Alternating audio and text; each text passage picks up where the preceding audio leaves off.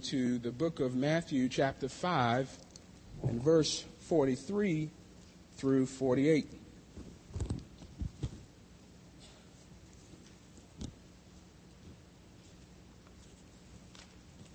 I, again, am very thankful to stand and to take this sacred desk. This is not a forum I take lightly. Very thankful for the brothers having me here, Pastor Nick and Pastor Russ and Pastor Steve. Very, very thankful for the opportunity. If you have your place in God's Word, verse 43 of chapter 5 of Matthew reads as follows. You have heard that it was said, you shall love your neighbor and hate your enemy.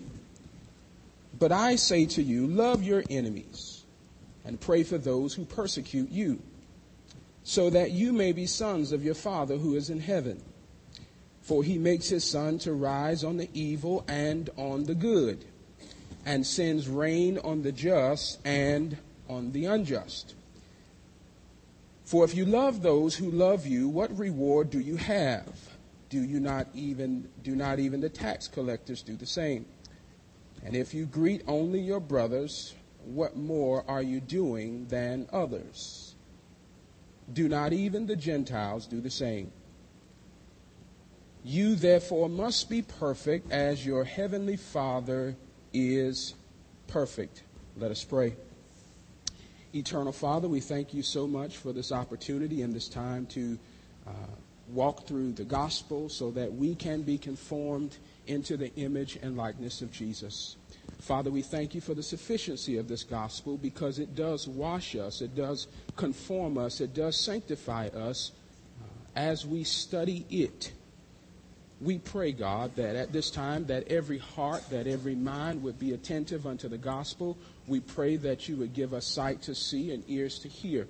Father, I pray that as I seek to espouse this gospel, that you would grace me, that my pride, that my thought, that my mind would not interfere with Jesus being high and lifted up. And we thank you for all these things. In the name of Jesus, we pray. And we pray, Father, that it be done for your glory and for our joy. For truly, Father, you do all things well. In Jesus' name, amen. Today's sermon will come to you by way of a question. Love my enemies? It is a question that every believer is called to ask him or herself. Our key words today for those who are taking notes, worshipers in training, is enemy, love, and grace.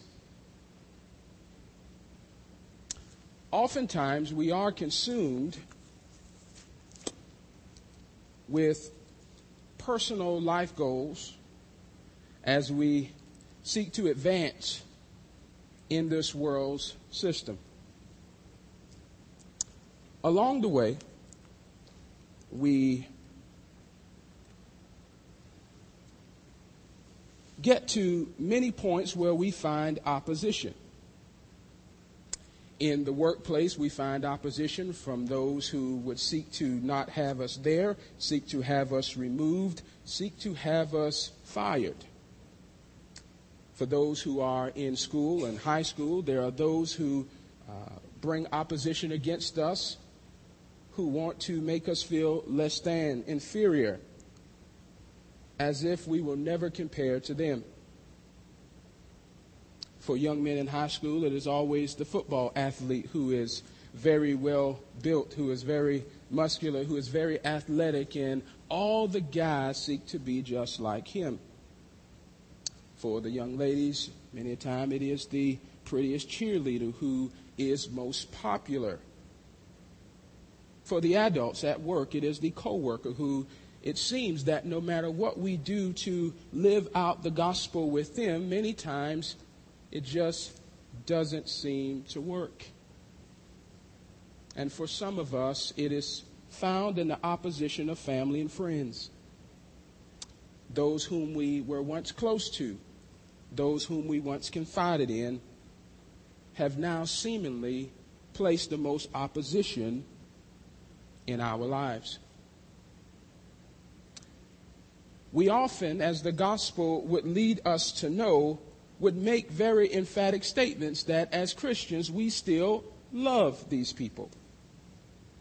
We still love that individual that is causing us most grief, most heartache, and who raises the most oppression and opposition against us in our lives. We say, yes, I love them because it is the Christian thing. Yes, I love them because Christ says I must love them. Yes, I love them because I am a believer. But as we study the text today, it will go far beyond a statement. There is much agony and much suffering that is involved in the love of our enemies. In the text that we have before us, Jesus, as he is listing the Beatitudes to his disciples, he gets here to the stage in verse 43 where Jesus quotes the traditional view of the Jews. The traditional view of the Jews, as is related in the Talmud, was that we are to love all Israelites. We are to love all those of the nation of Israel. But their view became flawed after that. They saw that it was equally so that they could hate their enemies. They would seek to distort the text that is found in Leviticus chapter 19, where God tells them that they are to be most affectionate, most compassionate towards Israel. They would seek to distort the passage that is found in Deuteronomy chapter 23, that tells them not to allow the Amorites and the Moabites into the congregation of Israel. But as they read forward in Deuteronomy chapter 23, they find that God tells them to not hate the Egyptians, for you were sojourners in their land. God never commands them to hate anyone.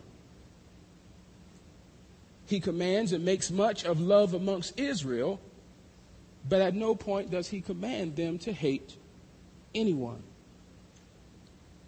But through rabbinical discussion and interpretation, Israel had now, through the tradition of their fathers, come to a point where they see in and of themselves that they will love Israel, but they will reject anyone that was not inherently Jewish. If you would turn with me to the book of Luke, chapter 10 and verse 25, as we will walk into the text.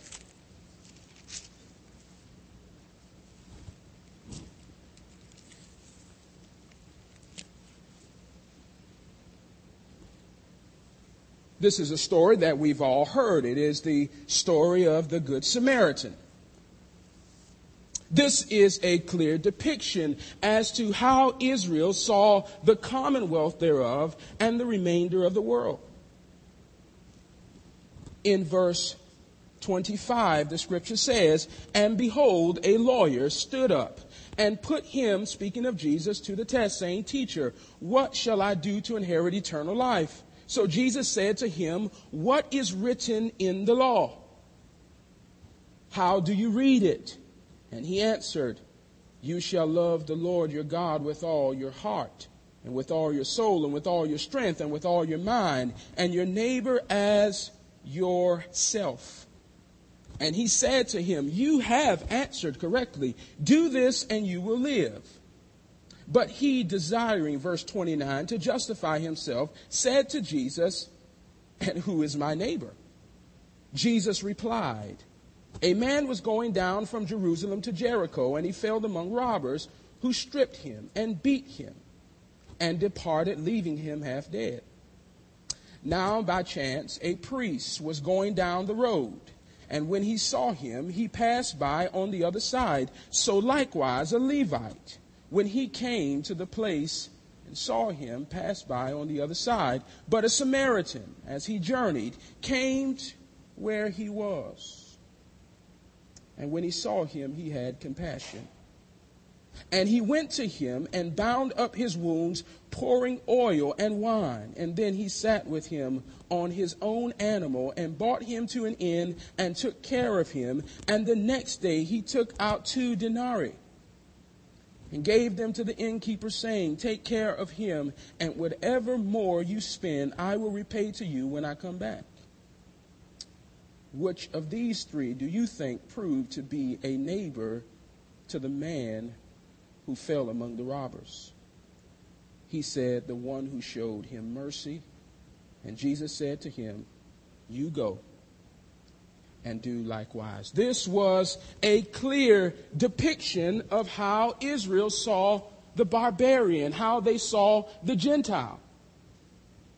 We will love Israel because it was commanded by God, but to the rest of the world, we will pass over. Jesus uses 2 individuals in this text. He uses the priest, who would most assuredly be most compassionate, right? For he understood that in the atoning of Israel, how much compassion was needed, how much compassion and mercy and forgiveness God gave Israel. So surely he would be most qualified to exhibit compassion amongst this man who by no fault of his own was robbed and beaten within inches of his life. Surely the priest would, right? But the scripture says he passed on the other side. Well, here comes the Levite, born into the tribe of Levi, who was cursed by his father Abraham, or did not receive the blessing of his father Abraham because of his hard-headedness. The scripture makes it very clear that it was the tribe of Levi who was given to the service of Israel. Servants all their life. Surely those who understood their complimentary service to the priest would be compassionate, right? But the scripture makes it clear that they passed on the other side. And so now we get to the Samaritan, who, by all accounts, according to the Jews, was inferior, less than. These are not individuals who stem from high priestly class of the priest or Levites or Levitical priesthood. But it was this individual that stopped and showed compassion.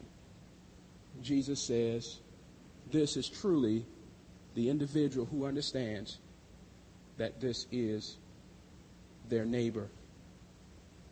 So now that we have a clear understanding of Jesus' framework of teaching here in Matthew chapter 5 and verse 43, Jesus says, you have heard it said, in Matthew chapter 5 and verse 43. This is the teaching of your fathers that you have heard in times past. You shall love your neighbor and hate your enemy. Which is a complete distortion of Leviticus chapter 19 and verse 18. Could this possibly, at some point, at some time, have been our disposition of heart? For some of us, is this currently our disposition of heart? Quietly in the valleys of our mind. Do we really love our enemies and seek for their good and seek for their best and eternal salvation? Those who have brought great opposition against us, have we immersed ourselves in prayer for their condition, for their situation, for their stand, for their life? Or have we colored it over with great statements like, well, I love them with the love of Jesus? Do we make blanketed statements like, I will pray for them, but we never do? Because I will surmise to you that before the end of the sermon, we will see that if we do not have a burden, if we do not have a compassion, if we do not have a drive to see that situation, those individuals reconciled unto Jesus, I will say that we are not operating as the scripture says, that is in love. What then is the model to determine how we ought to love our enemies? Is it a relative model where I love based upon how I've been taught or how I have allowed my mind to develop? Or have we in Scripture seen the height of God and how he deals with his enemies?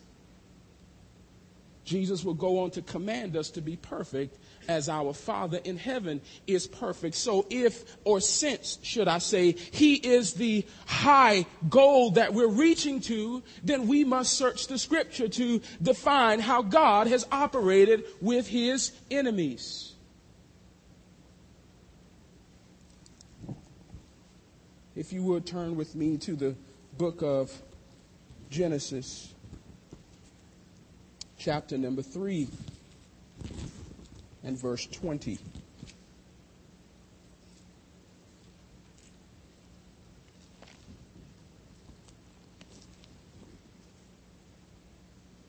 This is the first upon many acts of rebellion. The scripture in Romans chapter 5 makes it very clear that we were here in Adam, transgressing with him, rebelling against God.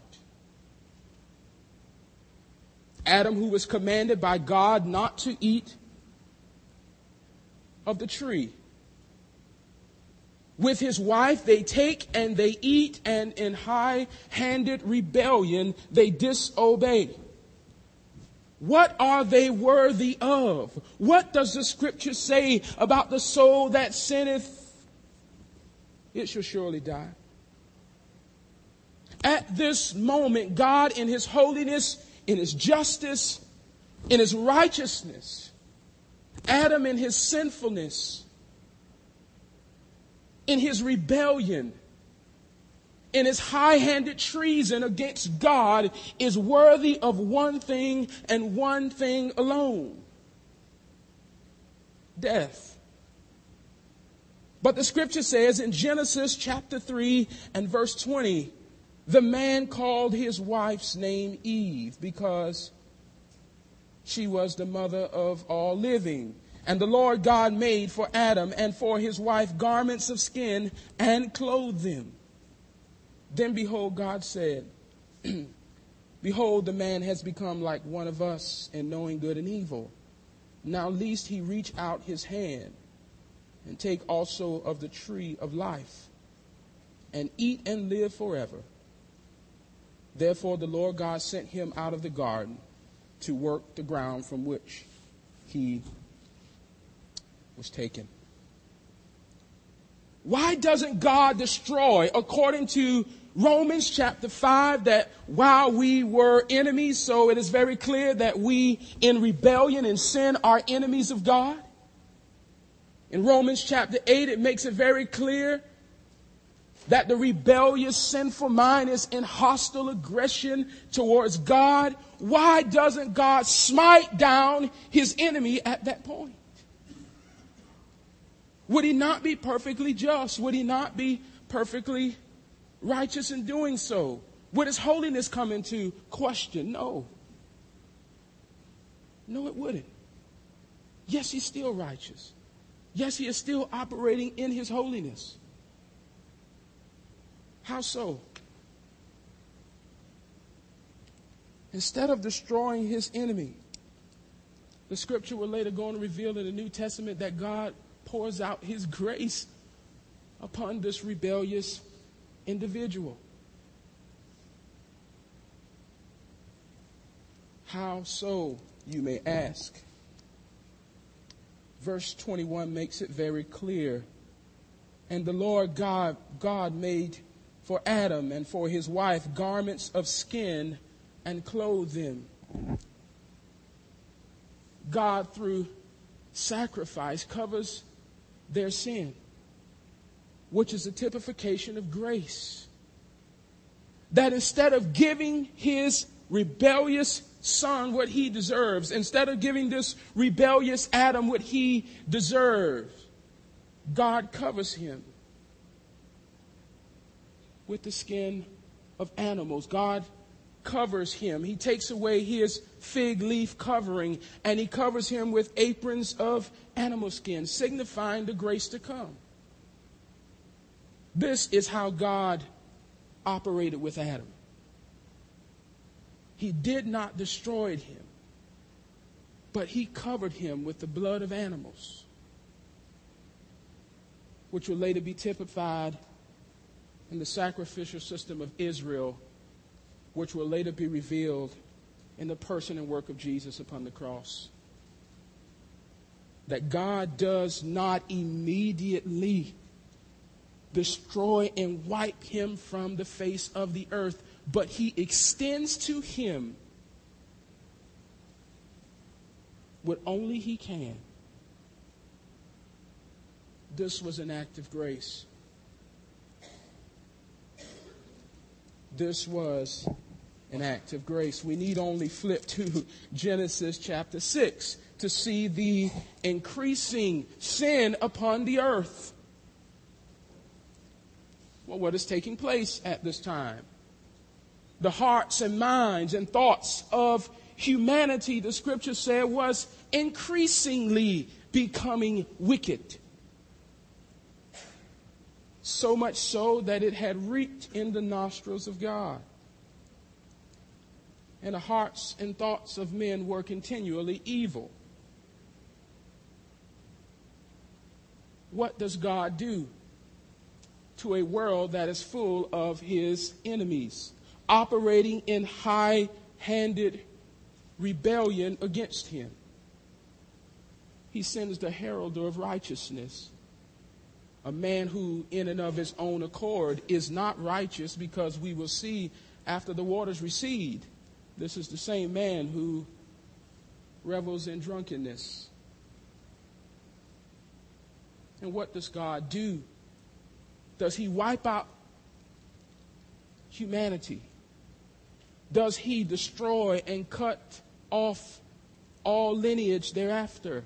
He does not. He extends grace to Noah and his wife and their 3 sons and their 3 wives. And he takes 2 animals of every kind and he covers them and he holds them and he keeps them for 40 days and for 40 nights. Why doesn't God operate with his enemies in vengeance? We do see many times where throughout the scripture he does, but why doesn't he operate with all of us in the same manner, in the same likeness?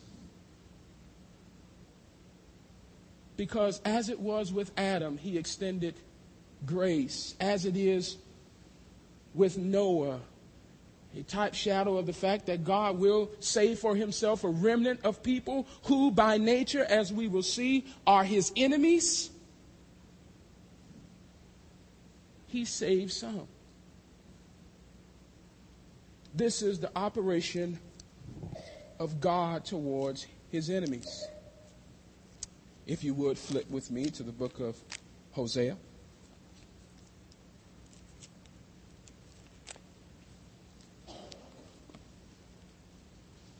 Chapter 2.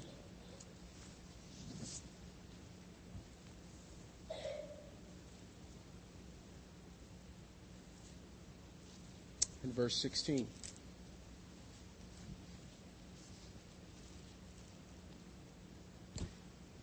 In the book of Hosea, God sends the prophet Hosea to join himself to a harlot, to a woman of whoredom, the scripture says, to a woman of ill repute, to a prostitute. He sends this prophet to marry Gomer, a woman who is known for her promiscuous ways. He does this simply to reveal that in Israel they have also prostituted themselves. They have also played the harlot.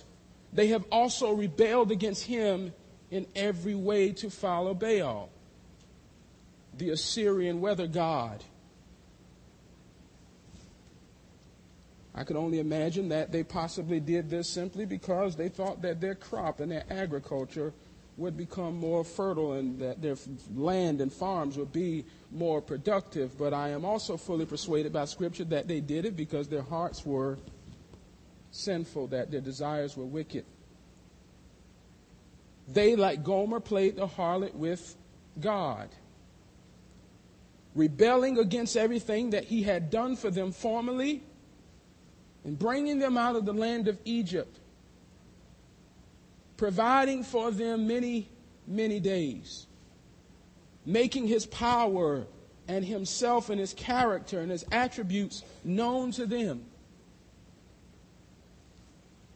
To a nation, according to Deuteronomy chapter 7 and also chapter 14, a nation who did nothing to deserve God's covenantal choosing, his election, but that God did it because it pleased him. And to this nation that he reveals his constant act of grace year after year, the grace that is found in the sacrificial system or the typification thereof.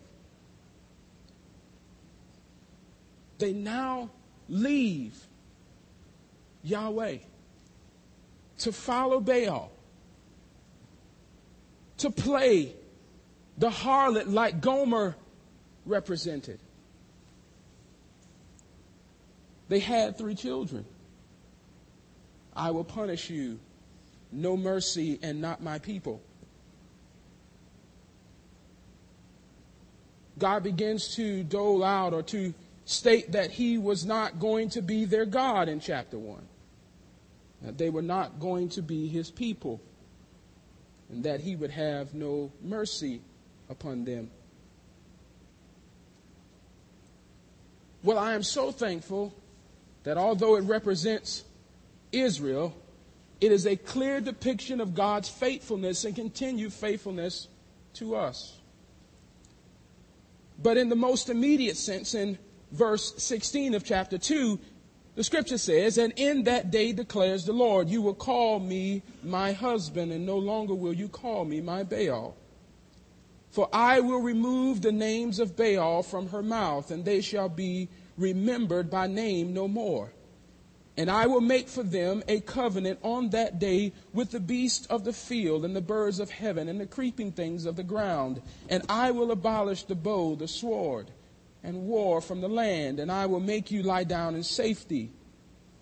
And I will betroth you to me forever. And I will betroth you to me in righteousness and in justice, in steadfast love, in mercy. I will betroth you in my faithfulness, and you shall know the Lord. And in that day I will answer, declares the Lord. I will answer the heavens, and they shall answer the earth. And the earth shall answer the grain, the wine, the oil, and they shall answer Jezreel. And I will sow her for myself in the land, and I will have mercy on no mercy. And I will say to not my people, you are my people. And he shall say, you are my God." Why doesn't God cut Israel off? It is because of, yes, his covenantal promises. But although they operated as his absolute enemies, turning from him, following Baal, worshiping him in everything that one could think of, from festivals to food offerings to sexual immorality in the name of Baal. They turned from God.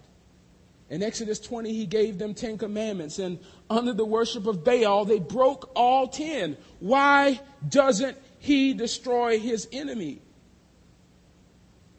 Those who would operate as his enemy, should I say. It is because of his faithful covenant to them. It is because of his faithfulness to them. Did they deserve it? No, they did not. Did Noah deserve it?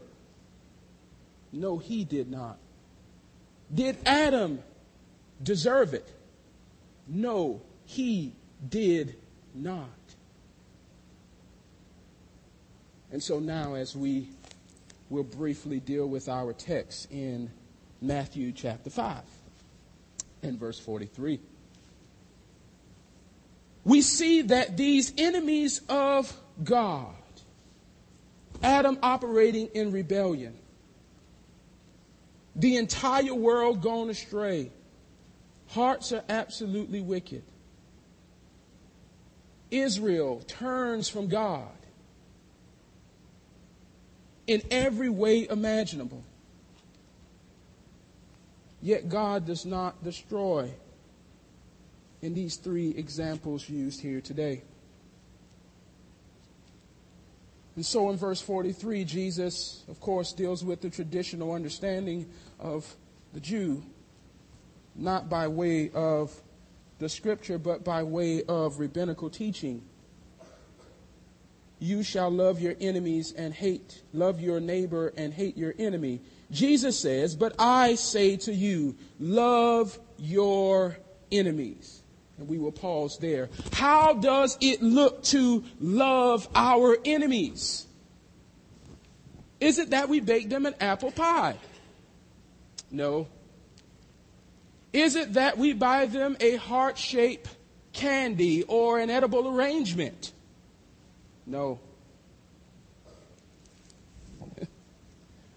But we love our enemies in the same way that God loved his enemies. Because he is the model that we are to follow. We are to extend to our enemies something that they cannot do no matter how much they try. They could never repay the offense, the opposition, the oppression that they may have committed. They can never repay for the transgression that they have committed against you. So how must your love look? It must be a graceful love. It must be giving to them what they cannot work, earn, or deserve. It is the love of God that has been revealed to us, that while we were his enemies, while we were weak and without strength, while we had nothing to give for the offense and constant offenses toward God, he revealed his loving act of grace in giving his son. So we then must, if we are going to love our enemies like God loved his, we must extend to them forgiveness that they can never merit, earn, or deserve. That they can never work to repay the offense. This is clearly seen in the family member who molests and takes advantage of their nieces and nephews, sons and daughters, in-laws and cousins. How does that person forgive their enemy? Is there anything that offending party can say to remove that transgression and offense? No. Will I'm sorry ever remove it? No. Weeping at their feet, will it ever remove it? No. Like every other sin, the only way to love them and to overcome the transgression is to give to them what our Father has given to us. It must be a complete act of grace, giving them what they can never merit, earn, or deserve. And so that act of love, as Jesus says, to love your enemies, is revealed not just in making all of the right statements and saying that we will give them grace, or that we're having much mercy on them, and that we're having much grace, and that we've forgiven them. While all of those statements are true in and of themselves, if it is not put to a united marriage with prayer and seeking the eternal good of our persecutors, then it is not really love. It is not really grace. Now, in many cases, I am not so naive to think that there's not some difficulty that may come depending on the transgression. But I would simply say to you, like Jesus, love them and pray for them. When we deal with the aspect here, when Jesus commands us to pray for those who persecute you, this is a tremendous undertaking. To pray for the individual who is out for your destruction. I know you want to destroy me. I know you want to see me removed from this place of employment where I can no longer provide for my family as I once did. For those children, as we constantly see, even on television today in Aurora, Colorado, various places around the country, for our young people that are in school, the bullies. Pray for the person who's bullying me. For our adults, pray for the person who wants to see us destroyed at work. Pray for my family that really hates me, that have turned their back on me and want to see my destruction. Yes. Jesus says, go to the Father and pray for their eternal good. That we are to bow in great brokenness for them. Well, what is the model? Well, it is found in John chapter 17. In John chapter 17 and verse 20, Jesus prays not only for those who are there with him at that point, but he prays for those that will come, you and I. But mind you, my friend, before we were believers, we were enemies. And we operated in like manner. But he prayed for our eternal good, for our eternal joy. He goes on to say, Father, I also pray that where I am, they will be also my enemies.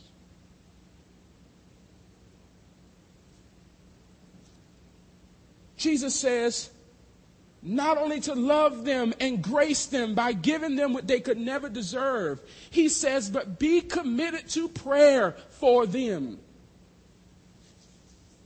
Now, if you want to know whether or not you really love someone, if you want to know whether you really love that party that has offended you, will you in brokenness pray for their eternal good?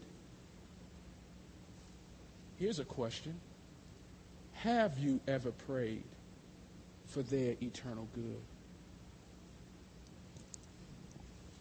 We know the story of Saul as he traveled on that road of Damascus, a great enemy and persecutor of the church, dragging women and children from their homes, throwing them into prison, wreaking havoc and terror on the church. Armed with the decree to drag Christians from their home and cast them into prison. God, who by his sovereign choice chooses Paul at that point. I'm sure there were Christians who probably thought God could have chosen him a little bit sooner, maybe to overcome some of that persecution. But God chooses him at that point. It is in the book of 1 Timothy chapter 1, verse 12 through 17, that Paul says of himself that he was once a great persecutor of the church. But God had grace, had mercy on him. So we see that as we love our enemies and pray for their eternal good, we must understand something here, that it is from those individuals that God will choose to save some. We who were once enemies of the cross, before we became believers, we wreaked great havoc and torture on those who were. But from that same group of enemies, God has chosen to save some, of which every single one of us, we were enemies of the cross. And so Jesus says to love your enemies and to pray for those who persecute you. For what reason, you might ask? It is found in verse 45. So that you may be sons of your Father who is in heaven. So you may look, act, respond like our Father who is in heaven. How did he respond to his enemies? Well, how was they filthy, rotten, nasty, envious, jealous, and hateful person before Christ. But I never stole, I never sold drugs, never smoked, I never drank, never did all, never did all that stuff, right? Had no desire for God at all.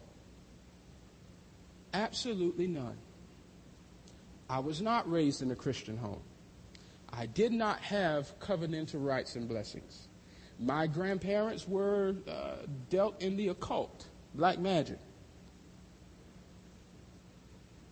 There was nothing about me that wanted God at all. But I am so thankful that before I was, he prayed for me. Christ interceded on my behalf before I was. That is how we love our enemies. It is through extending much mercy, through much compassion, through much prayer, and seeking of their eternal good. And in doing so, we imitate our Father. We imitate the work of Jesus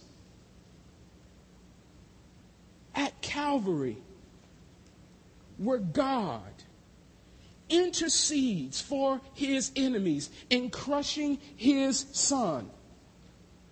Isaiah makes it very clear in chapter 53 that God did not even look upon him. He was crushed and he was bruised in every single way, and he bared our transgression in his body. He, having all power, having created all things by him, through him, could command all things to stop, but he endured, and he was faithfully obedient unto the point of death, even that very, very terrible death on the cross. For who? His friends? Every single one of his enemies that he would, and he did choose beforehand to be his sons. He died for every single one of his enemies that he has elected and he has called by his grace. He died for every single one, signifying the point of our fervent and effectual prayers for the lost, for our enemies, for those who produce great opposition against us. Like Adam in high-handed rebellion. Like the entire world whose sin was grievous in the nostrils of God. Like Israel, who rebelled in every way to follow Baal. We are to operate with that mindset. So at that point, we can look like Jesus. In verse 45, God, who is absolutely righteous, who is absolutely holy, the scripture says, so that you, believing one, may be sons of your Father who is in heaven, who makes the sun to rise on the evil and on the good, and sends rain on the just and on the unjust. Wow. He even, in his righteousness, extends a measure of common kindness, common grace to his enemies, those whom he have and in time will call, and those who will face eternal condemnation and destruction. God still operates with a common kindness towards them. Do you operate this way towards your enemies?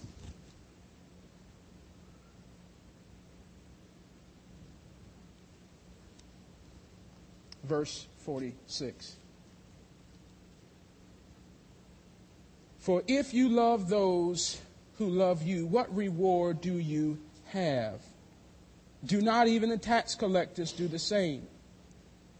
If you greet only your brothers, what more are you doing than others? So there is a sense of identification where there is a worldly view of love. We see it all the time. I often go into urban neighborhoods as I witness and give the gospel proclamation, and it is very interesting to see some of these things. If you see an individual who is a drunkard, he is rather quick to share his liquors of sort with the next drunkard, and they have a party.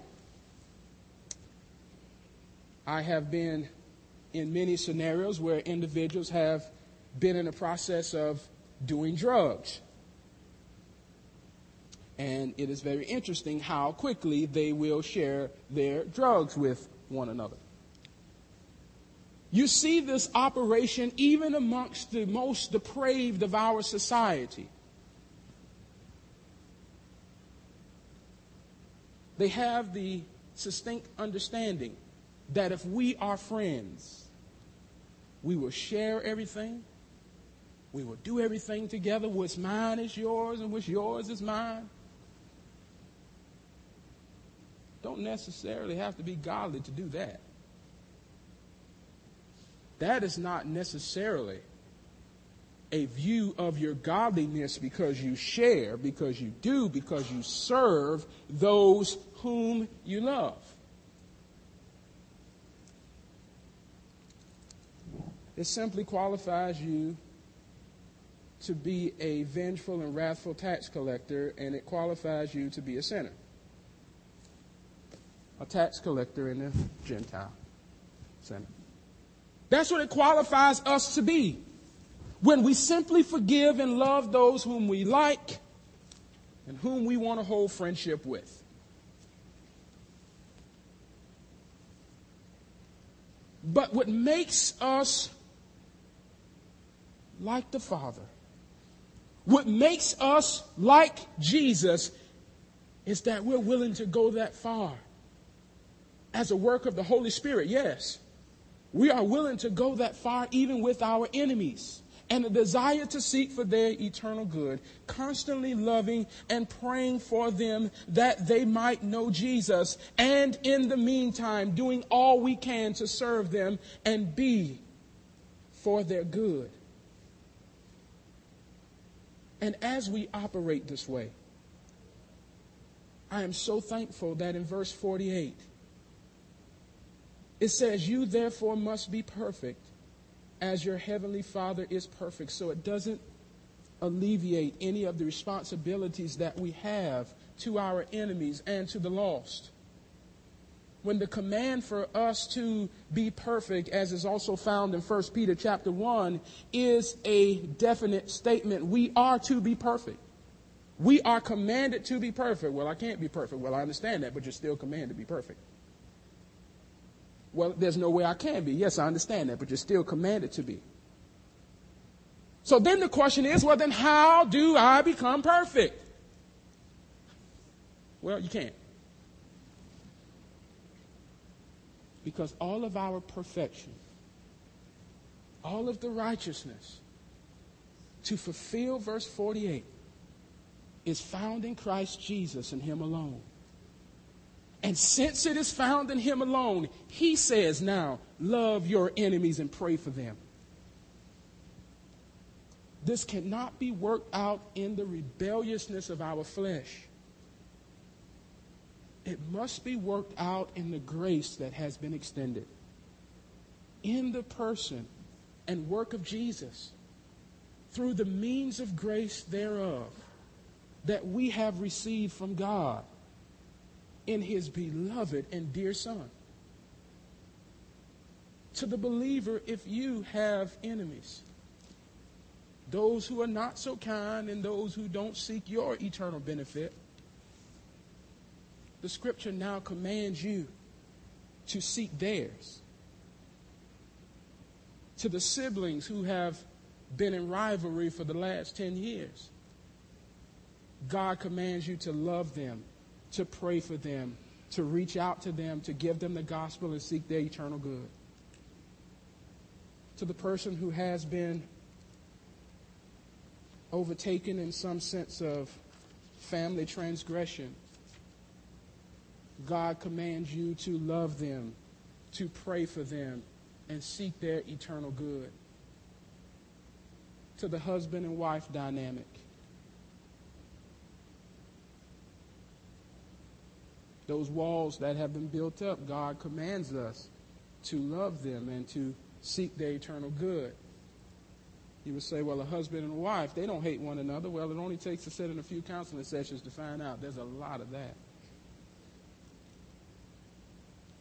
But He commands you to love them, to pray for them, and to seek their eternal good, so that you may be children of your Father.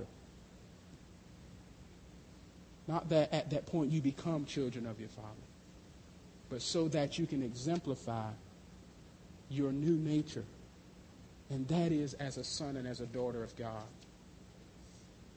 And to those that are lost, you are enemies of God. And God has extended His grace in the person and work of Jesus.